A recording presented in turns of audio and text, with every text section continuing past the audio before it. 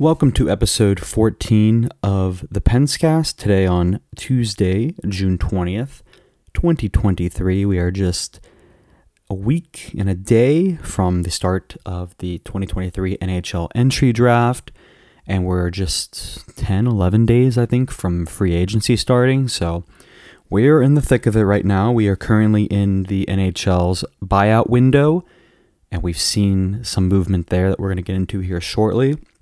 But the biggest thing to happen since the last episode was the Vegas Golden Knights winning their first franchise Stanley Cup. They defeated the Florida Panthers in 5 games. Game 5 was a bit of a rout where Vegas would go on to score 9 goals, including a Mark Stone hat trick, and just completely decimate the Florida Panthers. The Florida Panthers at times looked like they were kind of in the game, giving it a little bit of effort. But at the end, it was very much a Vegas Golden Knight game through and through. I feel very bad for Sergei Bobrovsky. He gave it all. And Matthew Tkachuk was unable to play that game due to some upper body injury. There were conflicting things that head coach Paul Maurice mentioned. He said broken sternum. There was a mention of an SI joint. So somewhere upper body, somewhere above the, it's an upper body injury. For hockey terms. But he was hurt enough, he was unable to play. Anyone who follows hockey or has followed Matthew Tkachuk at all knows that if it was a playable injury, even if it was like a borderline playable injury, he would have played. That guy's tough as nails. He's as tough as they come, especially amongst the younger generation of hockey players. He's probably the toughest, and it was just impossible. It was not in the cards for him. There was reports that Brady Tkachuk had to help him get ready for Game 4. So I'm assuming the injury happened somewhere in Game 3. And it was just not going to be possible for him to lace him up and, play the game. And it was probably a threat to, honestly, his general health and well-being. That if he tried to play more than just pain, he could have really hurt himself for a long time. So he made the right decision, but unfortunately for the Florida Panthers, that was it. And now they go home back to South Florida, along with the Miami Heat, who also lost to a Western Conference team in the championship. The Denver Nuggets defeated the Miami Heat, and the Vegas Golden Knights defeated the Florida Panthers. Now, the Vegas Golden Knights winning the Stanley Cup means a few things. One is that Phil Kessel is now a 3-time Stanley Cup champion. Now, the Golden Knights winning that meant that him, Alec Martinez, and Jonathan Quick all joined the 3 times champion, list. They joined the likes of Pat Maroon, which is kind of interesting, Sidney Crosby, Marc-Andre Fleury, Chris Letang, Evgeny Malkin, Patrick Kane, and Jonathan Toews. Those are the 10 active players, with 3 Stanley Cups. Pretty exclusive list there. And I think even more interesting given the fact that Kessel obviously was, he was portrayed to not be able to be a winner whenever he was in Toronto. And obviously that is, that's been debunked. His back-to-back, he was a huge contributor for the Penguins. He made a lot of hockey fans in Pittsburgh that maybe beforehand weren't. I think he was a very unique, interesting player, personality, a lot of mysteriousness around him. He had his faults, both on and off the ice. Nothing, nothing criminal or anything, but he definitely, some, people calling him out for effort and things like that. There was definitely some fairness to those reports and, those mentions, but no one can take away the fact he's a 3-time Stanley Cup champion now. And there was a quote that came out, I believe, from Mikey Stevens, who was at the game where Vegas clinched the cup. And on the ice, Kessel said something along the lines of, you guys, referring to the media, said I couldn't win, I couldn't do it. Now look at me, I'm a 3-time champion. Remember that. Something along the lines of that. And good for him. He has all the right to talk his, shit. And he became a Stanley Cup champion for it. So good stuff for him. He didn't contribute as much this time around with the Vegas Golden Knights. He did not play. I they don't think he played any of the playoffs other than the first round. I think he played a game or two, but he played enough in the regular season, all 82 games, to keep the Ironman streak alive. But he's also going to get a ring. He's going to get his name on the cup. He is, as much as anybody, a 3-time Stanley Cup champion. Congrats to him, obviously. Alec Martinez, who got the overtime winning goal back in LA's Cup.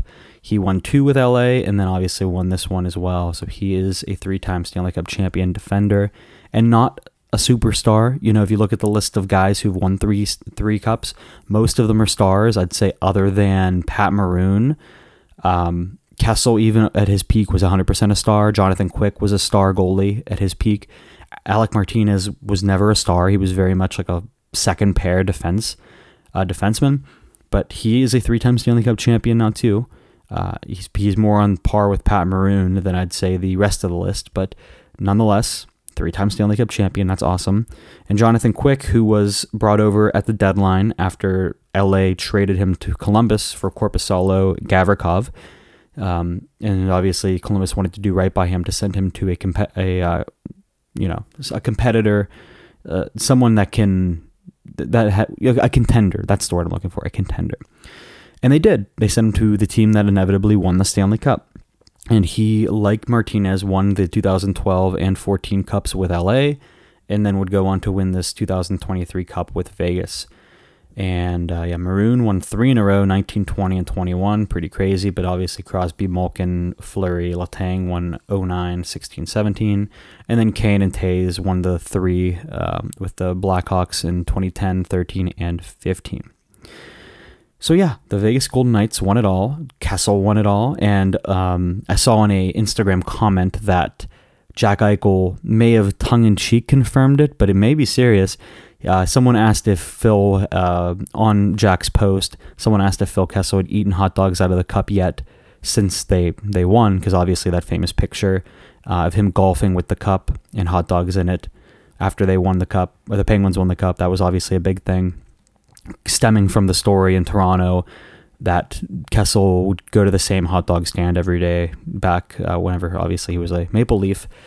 And Eichel confirmed it. Eichel was like, oh, yeah, yep, he's definitely eating hot dogs out of the cup again. So just a little, funny. Even if it's not true, it's just funny that Eichel even said that. But those guys in Vegas, they were having a party. William Karlsson, Jonathan Marchessault, Aiden Hill, all the guys who were at that parade, they all were drunk out of their minds. They were shirtless. They were running up and down the strip, just enjoying themselves.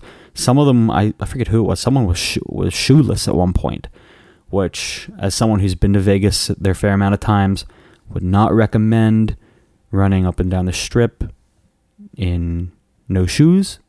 But I guess when you're a Stanley Cup champion, you can do whatever you want. Who cares? Do what you got to do.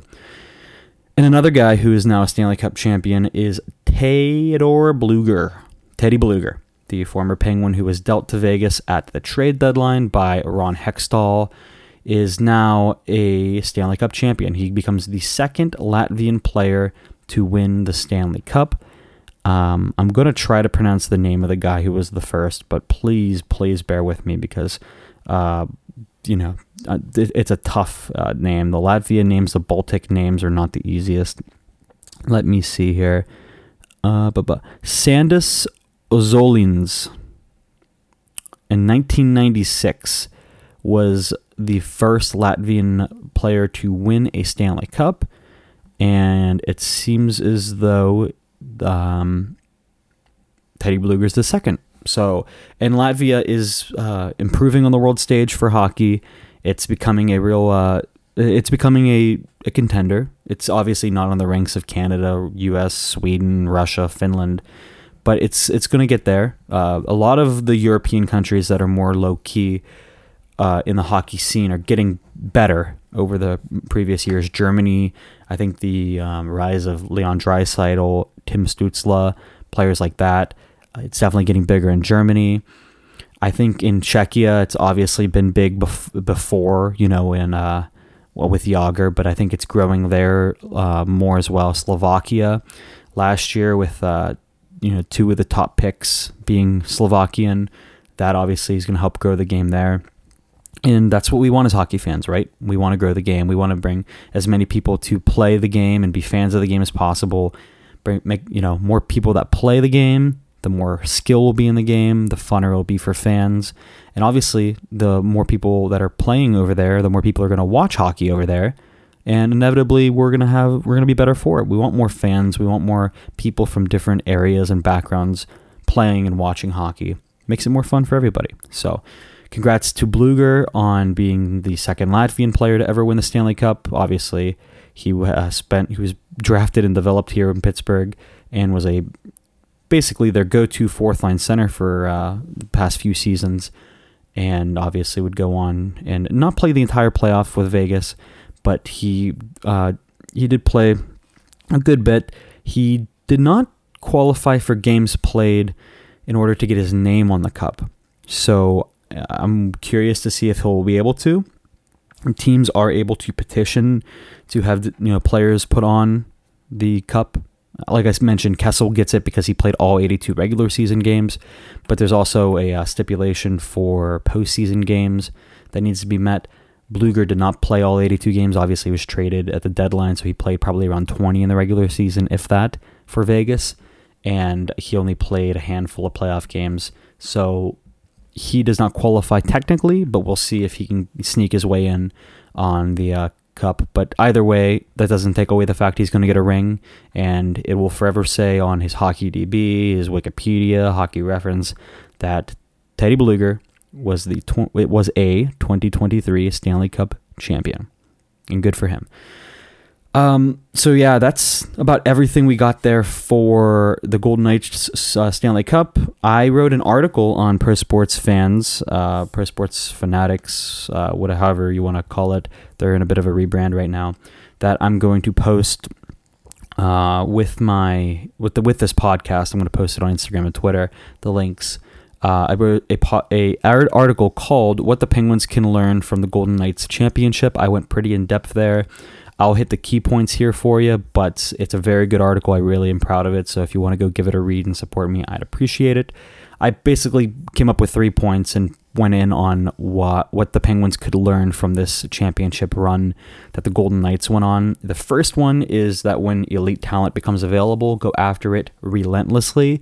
The Golden Knights were notorious for being heartless and doing the logical decision to go after these great players instead of sticking with the emotional one of keeping around your fan favorites.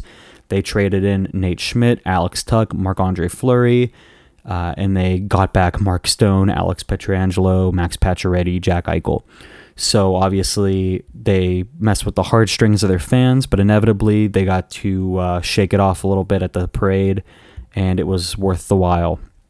Second point was, in the Stanley Cup playoffs, size matters. That's a little tongue-in-cheek there. But if you watched these finals specifically, but honestly, any of the playoff series from the first to the fourth rounds, the Stanley Cup playoffs are physical, and they are downright nasty. And the Penguins don't have that. The Penguins very much are a vulnerable team when it comes to physicality. The best guys on the team are the ones who have to put up with the physicalness of what happens with just low blows after the whistle, cross checks and whatnot. They need to be a little bigger. They need to be a little tougher. The Vegas Golden Knights had one player that was under 6 foot tall on their roster for Game 5 of the Stanley Cup Final, and that player won the Conn Smythe because of how much the other guys were able to open up room for him and, make sure he doesn't get messed with. That was Jonathan Marchessault, obviously. The third point I made was, if you're smart enough, the salary cap can be a non-factor. I went through the 3 biggest examples of the LTIR being used in order to win Stanley Cups. Back in the 14-15 season, the Blackhawks did it with Patrick Kane in order to acquire Antoine Vermette.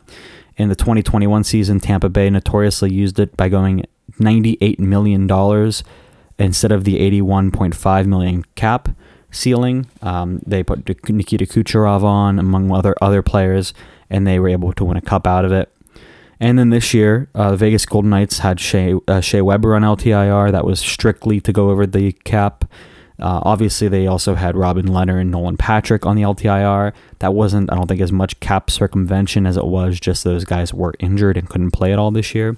But their budget ended up being $96 million in cap spent, which was over $14 million over the limit. So basically, what I'm trying to say there is, if you're not cheating, you're not trying. It hasn't been punished yet, and there's a lot of smart people that are either in this Penguins front office or are going to be in the front office, starting with Kyle Dubas. If you're not cheating, you're not trying, so go for it. And that's basically what I said were the three things the Penguins could learn from this cup run that the Golden Knights just made, and what I hope Kyle Dubas is taking notes on. But yeah, please go read that on Pro Sports Fanatics is the website, and you can find my stuff in the NHL page. I have a bunch of articles. I have some more coming up this week about potential free agents. We'll actually get into that in a little bit here.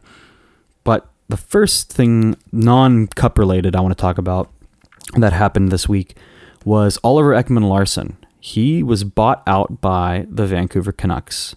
He still had a lot of term left on that deal, and the Vegas Golden Knights, sorry, not the Vegas Golden Knights, that's a slip up. The Vancouver Canucks are going to be left paying for this buyout for a long, long time, and they needed to do it because they had no cap space, and they weren't even a good team this year, which is very tough to swallow, that you were that close to the cap and you couldn't even ice a good enough team to make the playoffs. Oliver Ekman-Larsson was drafted in 2009, 6th overall. He's obviously from Sweden. He was in that 2009 crop of defensemen was incredible, and especially during the early 2010s, that group was phenomenal. OEL was a part of it. Drew Doughty was a part of it. And the best of them all was Erik Karlsson, all drafted in the same draft, I think all first round as well. Oliver Ekman-Larsson was a longtime Arizona Coyote. He was the captain of the Coyotes for his last few years. He was there after Shane Doan had retired. And in the 2021 offseason, the Arizona Coyotes dealt him to the Vancouver Canucks. He was, at the time, whenever they were looking to deal him, he would only waive his no-trade clause to go to Vancouver or Boston. So Vancouver stepped up to the plate, and they acquired Oliver Ekman-Larsson and Connor Garland in exchange for a bunch of bad contracts that were gonna expire the following year. Louis Eriksson had 1 year left at $6 million. Jay Beagle had, I think, 1 year left at $3 million, and Antoine Roussel also 1 year with $3 million.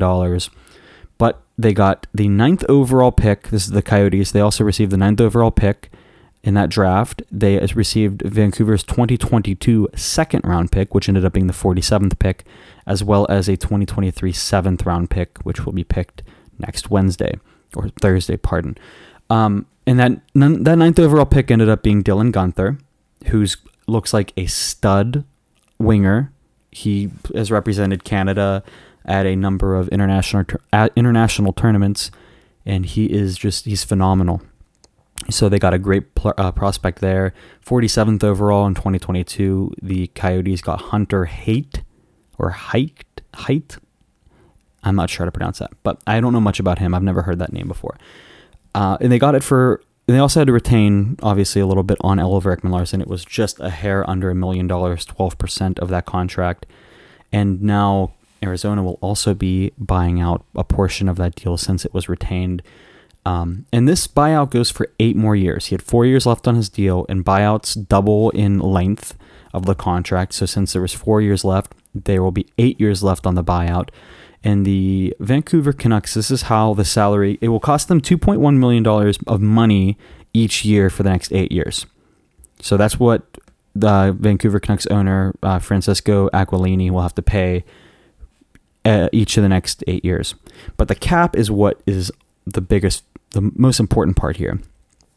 The cap hit for this buyout for Vancouver next year is just $146,000. Not too bad. They're saving a lot of money over his $7.25 that he was making prior. But The following season after that, it is $2,300,000. Not great, but not terrible. The 2 seasons after that, so starting the 25-26 season and then 26-27 season, it's $4.766 million. And then the 4 following seasons after that, starting in 2027-28 and going to 2030-31 season, they will have to pay $2.126 million in each of those 4 years in cap space. So this was a mistake. This was obviously a mistake on the behalf of the Vancouver Canucks and Jim Benning, who was the one who made this trade at the time. Now in charge is Patrick Allvin, former Penguin assistant general manager, and then the president of hockey ops, Jim Rutherford, for them is the former Penguins GM. So they were left cleaning up the mess of Jim Benning, and Oliver Ekman-Larsson's now a free agent. It does affect the Coyotes a little bit. They have to pay a few $100,000 each the next 8 years as well. But more importantly, because they don't care as much about the cap, they're going to have one less retention spot on there, because you can only trade so much.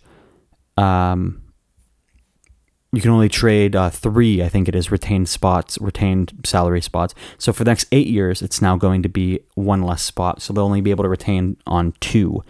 Which is significant for them, because they trade away a lot of good players once they get developed and become good. So if they wanted to do a Clayton Keller deal, which has been rumored this past week with St. Louis, if they wanted to retain on that, then in total duration of that deal, his contract, they'll only have one spot left.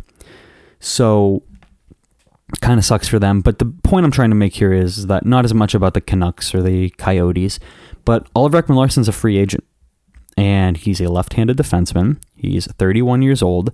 His advanced analytics have not been great. If you look, there's many websites. One of my favorites for like more in-depth numbers is Money Puck. I really like the work that they do there. In terms of time on ice amongst defensemen for the Canucks, OEL was 5th, so he was basically a bottom-pairing defenseman. He had 22 points, 2 goals, 20 assists last season. 12 of those were primary assists. He started most of his shifts in the neutral zone. Actually on the fly, obviously, but whenever they started games, I guess they would start with OEL, but he didn't start in the offensive zone very much. That was Philip Hronik and Quinn Hughes' job more than anybody. But OEL is a very interesting case, because people in the analytics community will tell you that back whenever he was in Arizona, he had a good couple years, but then was extremely overrated for the remainder of his time. And at the time of that at the time of the trade, rather, to Vancouver, it looked as though it was going to be a terrible trade. And it ended up being so. It was a very bad trade for Vancouver. So bad that they had to end up buying him out. But there's part of me that thinks it wouldn't be the worst thing in the world for the Penguins to take a flyer on this guy.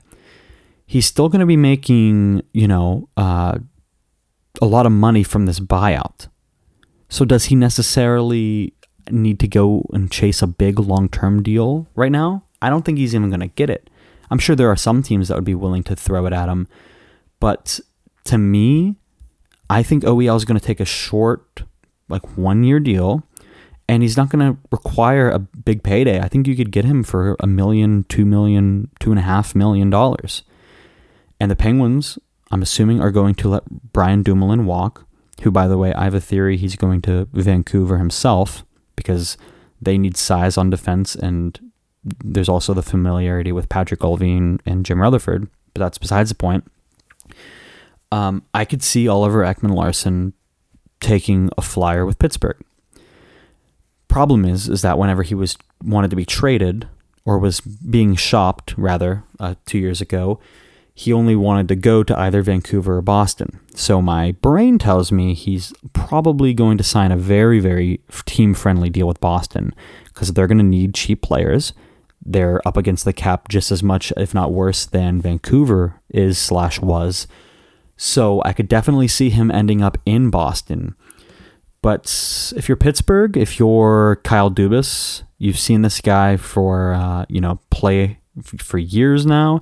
He's 98 games away from 1,000, so he just hit 900. He's about a half a point a game in his career. He is 439, which isn't bad. He scored 55 points back in the 15-16 season. He had 21 goals. That was crazy. The year before that, he had 43 points, but he had 23 goals and 20 assists. You don't see many defensemen getting more goals than assists. It's pretty wild. The year before that, he had 15 goals, 29 assists, 44 points. He has a pedigree of being able to score. Defensively, he's not the best. That's evident just by the way that the Canucks would use him. He's not fantastic, and he's not the player he once was. But there is an opening on the left side of the defense. Pettersson played great last year. I think P.O. Joseph played okay. If you have OEL on your second/third pair left side, and you use him in certain situations, I think he could be okay with the Penguins. He's not a first pairing defenseman anymore. He's not. So if you're looking for someone to take the brunt of the minutes playing alongside of Letang, this isn't the guy you should be going after. But if you trust Pettersson to move up to that spot, and if you have enough trust in POJ, another Arizona Coyote defensive draft pick, then maybe you consider this. Like I said, I think it'd be cheap. There may be better options out there, but that's the thing with this free agent crop. There's not a ton of great players available. So if you're looking for a top pair left-handed defenseman, there's only a few of them, one of them being Dmitry Orlov off the top. But he's going to demand a ton of money because he's the best and only one available right now. So that leads me to think maybe, just maybe, Dubas and company consider this. I don't know if it's the right idea, and if they sign him and he's terrible, I don't get paid to make these decisions. I could be way off here. But I'm just floating the idea. I think it'd be a cheap option. It's a low risk option because I don't think you'd be giving him a ton of term. I don't think you give him more than 1 year. Maybe you give him 2, or maybe you give him 1 and he bets on himself to bounce back and he gets a bigger deal next offseason. He's only 31, so he definitely has, more time left in his career. He's definitely going to get to 1,000 games. He's probably a top 10 player all time in Coyotes history. It might be worth something. Might be worth a look at there. But there was huge news that came out of Arizona that he actually was bought out. I didn't think that they'd actually buy him out. Did I say Arizona? I meant Vancouver. The news out of Vancouver that he was bought out was pretty wild because it is a substantial buyout. It's probably one of the biggest buyouts we've seen outside of Minnesota with the Suter and Parise buyouts. So just something to chew on there for OEL, possibly becoming an option with Pittsburgh. Speaking of more Pittsburgh offseason news, Pierre LeBrun released an article on The Athletic earlier this week about the goaltending news and all the expected news with the goaltending carousel and the news in relation to Jari and the Penguins. He basically said that Dubas is still getting his, footing with the Penguins organization. He's still, figuring out things, meeting everybody, and there hasn't been much news between contact for the two sides of Jari and Dubas on a new contract. The time is, really running out here. Like I said, there's 10, 11 days until free agency starts. The draft is next week, a week from tomorrow it starts. If Dubas was serious about getting a deal done with Jari and he was dead set on, locking him up to be the goalie next season, like right now, before he can even hit the open market, I think he would have done that already. So part of me thinks he's done his, thinking, he's done his due diligence, and it very well could just end up being that Tristan Jarry hits the open market. Doesn't mean they don't circle back to him at some point, but I think Kyle Dubas is going to hit July 1st without a starting goalie. I truly do, unless a deal is made at the draft for a Hellebuck or Swayman, which I'm hopeful for, but I'm not expecting. Like, I would really like it to happen, but I'm not saying it's going to by any means. So at this juncture, just 10 days away, I would expect Tristan Jarry to hit the open market. And I would expect it to become a moment where Casey DeSmith is the only goalie in the depth chart for the Penguins. Unless something significant changes. Obviously, DeSmith isn't going to be the starter next season, but I do expect Dubas to take his time with this, and he's not going to rush a negotiation. Inevitably, I think at this point, the likelihood is that he signs I think no matter what goalie he signs in free agency, let it be Jari or Antti Ranta, Anderson maybe, someone like that. I think it's going to be to a 1 or 2 year deal, no matter who it is. I know Jari, it was reported before that Jari wanted term. I don't expect that to be coming from Pittsburgh. I just don't, especially now that Dubas is taking his time, not rushing to negotiations. If he wanted him locked up, you would have heard more about it by now. You know, Dubas isn't one of these Lou Lamoriello guys that keeps a tight lid on the ship. Things do leak out of Kyle Dubas front offices, and it just seems like this isn't happening. So don't be surprised there if Tristan Jarry is not a Penguin come July 1st. I'm going to take a quick break, and I'll be right back with more Penguins news and news from around the league and other things. We'll be right back. Light the lamp during the hockey playoffs with DraftKings Sportsbook. New customers can make a $5 bet and score $200 in bonus bets instantly. Download the DraftKings Sportsbook app and use code THPN. That's code THPN only at DraftKings Sportsbook.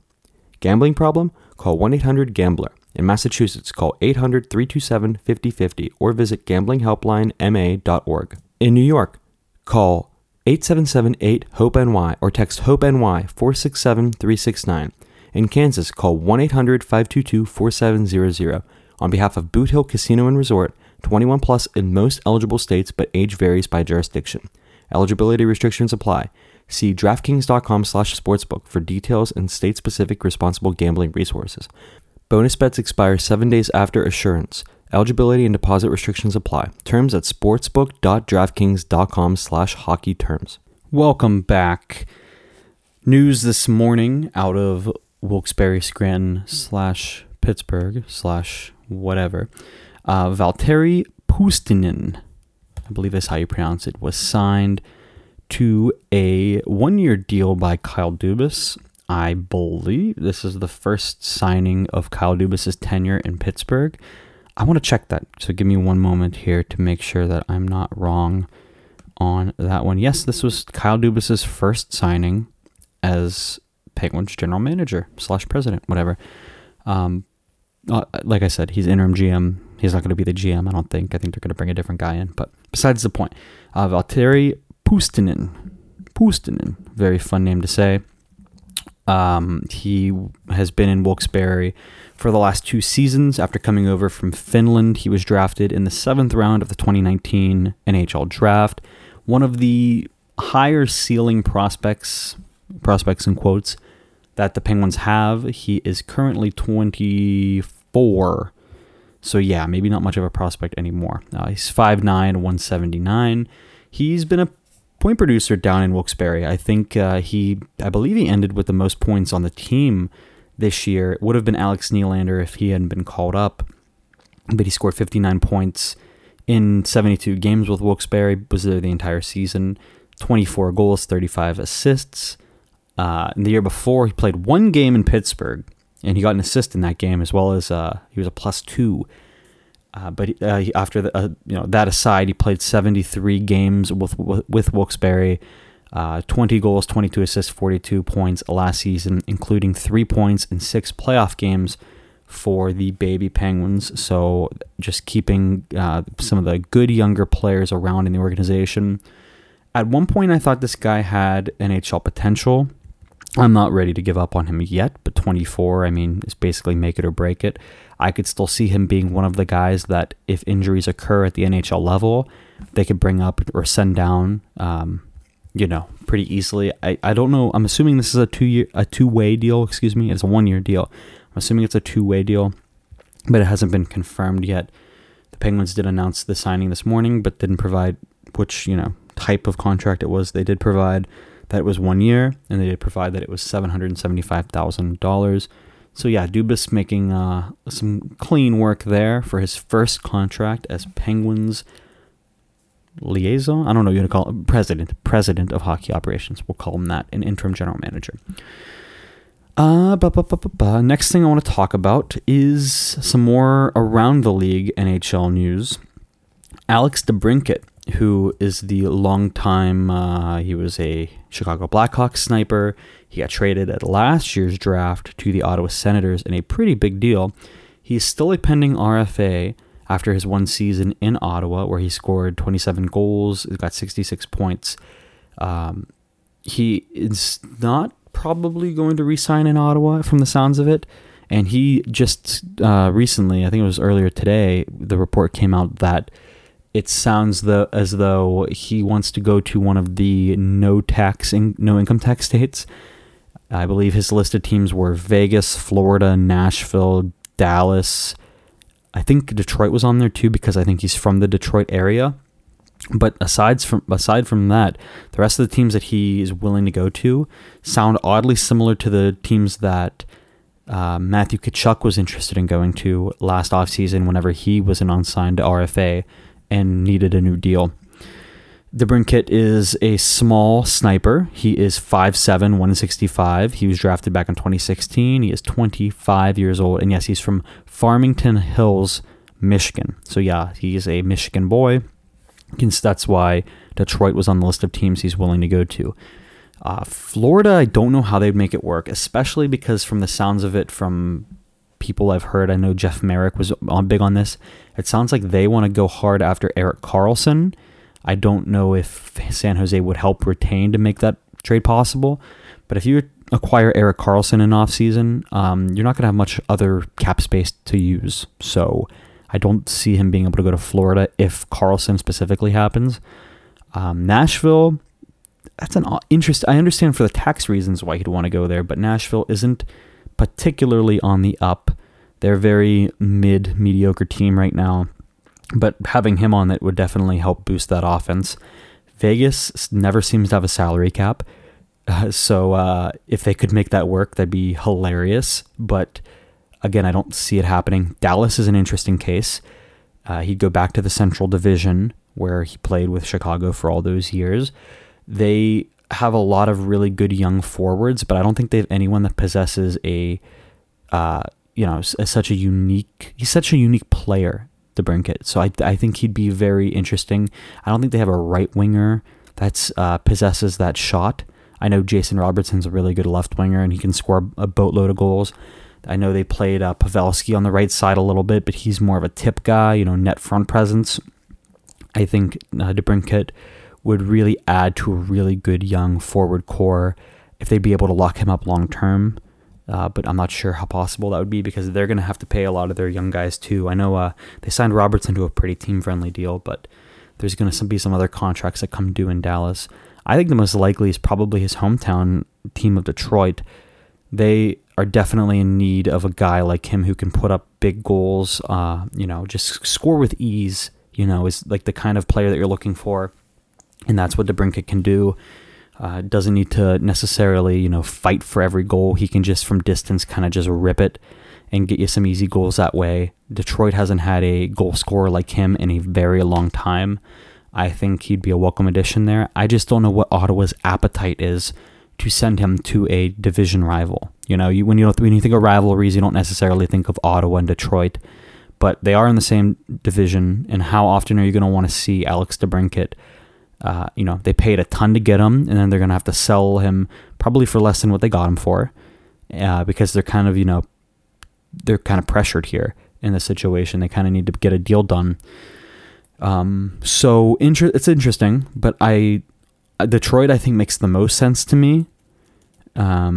Or I say Detroit and Dallas, but like I said, I don't know what Ottawa, Pierre Dorian, or whoever the GM ends up being after this team gets sold, because I think the sale basically became official last week that Michael Andlauer, current minority owner of the Montreal Canadiens, is going to sell his stake and buy the majority stake of the Ottawa Senators. It sounds like he's going to want to bring his own people in. The rumor was Steve Stais, who was an assistant in Edmonton and a former player. It sounds like he's probably going to get the GM job in Ottawa once the sale's done. So does Pierre Dorian really want to make this one of his final deals or one of his last-ditch efforts to keep the job? I don't know. but he's definitely up against the wall right now, and I'm really interested to see how that ends for him and his Ottawa Senators for the moment. Like I said, though, his job may not be there for very long. Next thing I'd like to talk about, there's 2 more things I want to talk about, then I'll wrap up, try to make it a little quicker of an episode today. I just wrote an article, it's not been uploaded yet, also to Pro Sports Fanatics, about depth forward options for the Penguins that they should consider in free agency. Like I said, free agency not too long in the future here. And there's a list of guys I went over, and I used it's AFP Analytics, who projected all of these players' contracts. I used the projected contracts to consider whether or not Penguins should sign them or not. The list of forwards I came up with and their age/contracts are as followed. Left wing Max Pacioretty, 34. The projected contract for him was 1 year at $1.5 million. Alex Kerfoot, center, 28 years old. The projected contract for him is the same as the deal he's on now, which is 4 years, $3.5 million per. Jonathan Drouin, center, 28 years old. Projected contract was 1 year at $2 million. Left wing James Van Riemsdyk, 34. Projected contract 1 year at $1.8 million AAV. And the last one was center David Kempf, who's 28. Projected contract was 2 years at $1.8 million AAV. Originally, instead of Kerfoot, I actually had Sean Monahan on this list. But just this morning, Sean Monahan re-signed with Montreal for just a hair under $2 million at 1 year. I think that's what the projected was about. I think it was 1 year, $2 million or 1.8, something like that.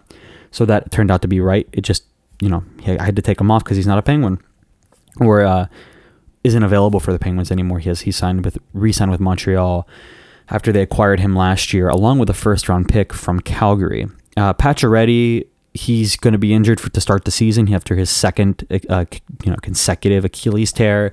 Because of those 2 injuries that he had on his Achilles, he only played 5 games for Carolina this year after being dealt from Vegas for free, essentially. He got 3 goals in that 5-game stretch, but he averages about 60 points a season. He scored 30 goals 6 separate seasons. He's older, and he's going to be on a prove-it deal just to prove that he still has it after those injuries. I think he'd be a great third-line left wing for this team, a great second-unit power play option. I'd really love to have him on the Penguins for the cheap. Alex Kerfoot, I'm not the biggest fan of, but it just makes sense because of the Dubas connection. I could totally see that happening. He was obviously acquired from Colorado in the Tyson Barrie Nazem Kadri trade. Dubas essentially gave up a second-round pick to get Jared McCann and used Jared McCann as bait to keep for Seattle to take in order to protect Alex Kerfoot without actually protecting him in the Seattle Kraken expansion draft. So he gave up a second-round pick to keep Kerfoot. That's if you want to look at it that way. So he obviously values Kerfoot pretty highly. He's only scored 50 points once, but that was 2 seasons ago in the 21-22 season. He was the captain for Harvard University his senior year, where he played 4 seasons there. He's a versatile middle 6 forward. He can play all 3 forward positions. He can play all special teams, power play, penalty kill, whatever you need him to do. But in the way I made it sound in my article is he's the jack of all trades, but he's the master of none. He's not particularly special. He's just able to kind of do whatever you need him to do, for better, for worse. But I could see him becoming a Penguin. I could definitely see Dubas bringing him back to play under him. 4 years I don't like at all. 3.5 I don't hate. I prefer it to be around 2.5 to 3, but 3.5 is okay. It's the 4 years I don't like. I could totally see him being a third/second line, guy, like I said, middle 6 forward who can play any of those positions when needed. But 4 years, you shouldn't be giving him 4 years to a guy like that of his tier. It just doesn't make sense to me. I'd give him 2 to 3, maybe. Would not give a guy of that caliber 4 years. Jonathan Drouin, a 28-year-old, he was 3rd overall pick in the 2013 draft behind Barkov and McKinnon. So those guys are doing well. Drouin, has had his warts. He was great in juniors with the Halifax Mooseheads. His career high in the NHL, however, is just 53 points. He's done that twice, however. He was dealt to Montreal from Tampa for Mikhail Sergachev. So he's kind of been living in the shadow of Mikhail Sergachev, who's been a cornerstone of their cup runs down in Tampa. Duran he's similar, as I can see him being a third line scoring option who can play that second power play unit. He could play both left wing and center, so he's versatile in that. And he doesn't have a lot of playoff experience because he's been with Montreal for majority of his career. And if you exclude his playoff numbers from his rookie year, which, I'll forgive anyone for being a rookie in the playoffs, that's not easy. He has 21 points in 27 playoff games, which is better than his regular season pace. So that's an option I'd definitely consider if I was the Penguins. And a 1-year, $2 million deal, I'd totally get on that. That's a big haircut from what he was making before. I think it was 5.5 he was making before. So $2 million for him is a bargain. I would take that deal. Another bargain I was looking at was James Van Riemsdyk. He's been a left winger for Philadelphia for a long time. He was drafted there, then was dealt to Toronto for a few years, and then eventually signed back in Philly. So the Penguins have seen a lot of him, being in the Eastern Conference with him being in Toronto, but also in the division with Philadelphia for so long. He is a good net front presence guy. He's kind of a Joe Pavelski type, but left-handed. He's put up some great offensive numbers through his career. He's 34, so there's some signs of decline there. But he has 7 20-goal seasons in his career, which is pretty amazing. Most recent one coming 2 seasons ago. On the 21-22 season, he scored 24 goals with a really bad Philadelphia Flyers team. He's also pretty big. He's 6'3", which automatically would make him, I think, the second or third tallest forward on the team. And he would be great on the second power play unit to kind of jam home some of those, perimeter shots. I wouldn't mind having him there at all, especially for that number. He's not very fast. He's especially anymore. He's obviously, like I said, 34 now. But I wouldn't hate seeing him on the Penguins in a Penguins jersey. He's a good player, good offensively minded player for the price. The fifth person I listed was David Kampf, who is different from the other four. He is not very offensively inclined. He's very much more a defensively, minded, center.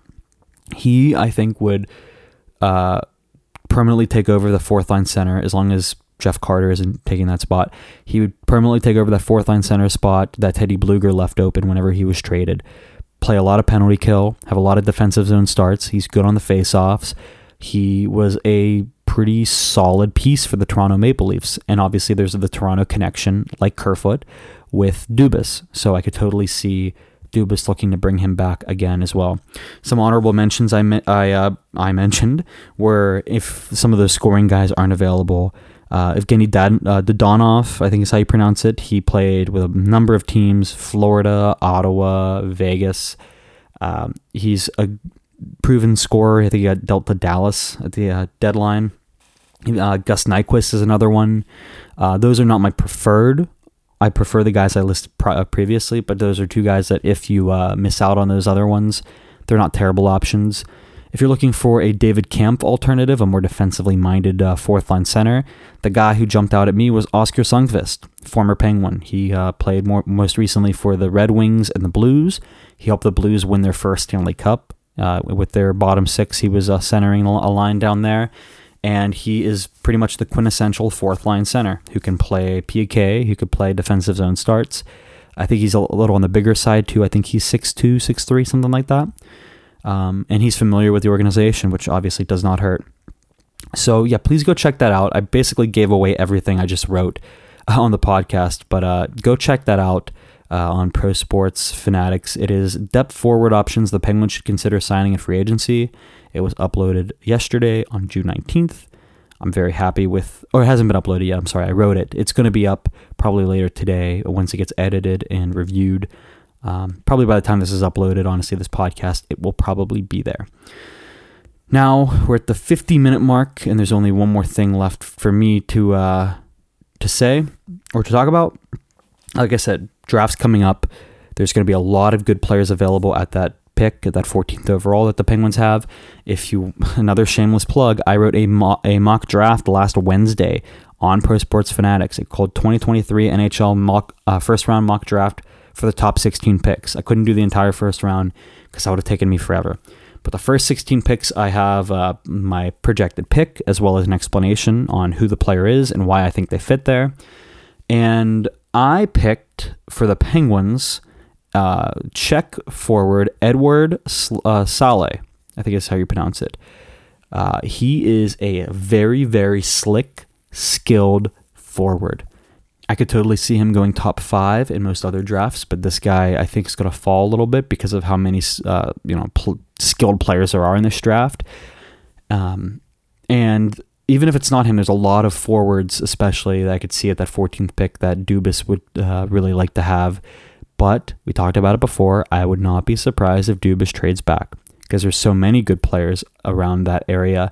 If there's someone in the early 20s that you can also get maybe a second or third from, and you can move back and still get the player that you wanted, could totally see Dubas trading that pick. But 14th overall, Saleh, I believe is how you pronounce it. It's a Czech name. It's spelled Sale, but I watched some videos on it and some people pronounce it differently. He's a great player. He's almost like Datsyuk in hands from Pavel Datsyuk. It's crazy how skilled this guy is. I'm not going to give away my entire mock draft, but obviously I had Bedard going first. But between the Fantilli-Karlsson debate for second overall, I think people are thinking way too much about it. It's Adam Fantilli, and I have him going to Anaheim and then Karlsson going to Columbus. But the rest of the mock draft can be found on Pro Sports Fanatics on my article there. And yeah, I made some leaps, but I don't think too many that many people would be crazy upset about or surprised about. Michkov, that situation I think is very, very interesting, and I look forward to seeing what ends up happening with him and the rest of the draft, because like I said, we're just a week and a day from that, and I'm sure in this next week we will find out some more stuff about what, I'm sure there's going to be moves in the next week. There will be moves with picks, but also moves of players. I keep an eye on the DeBrincat situation. All those guys in Winnipeg, Dubois, Hellebuck, Wheeler, maybe Scheifele, one of those guys could get dealt. There's a lot of crazy things that are bound to happen over this next week.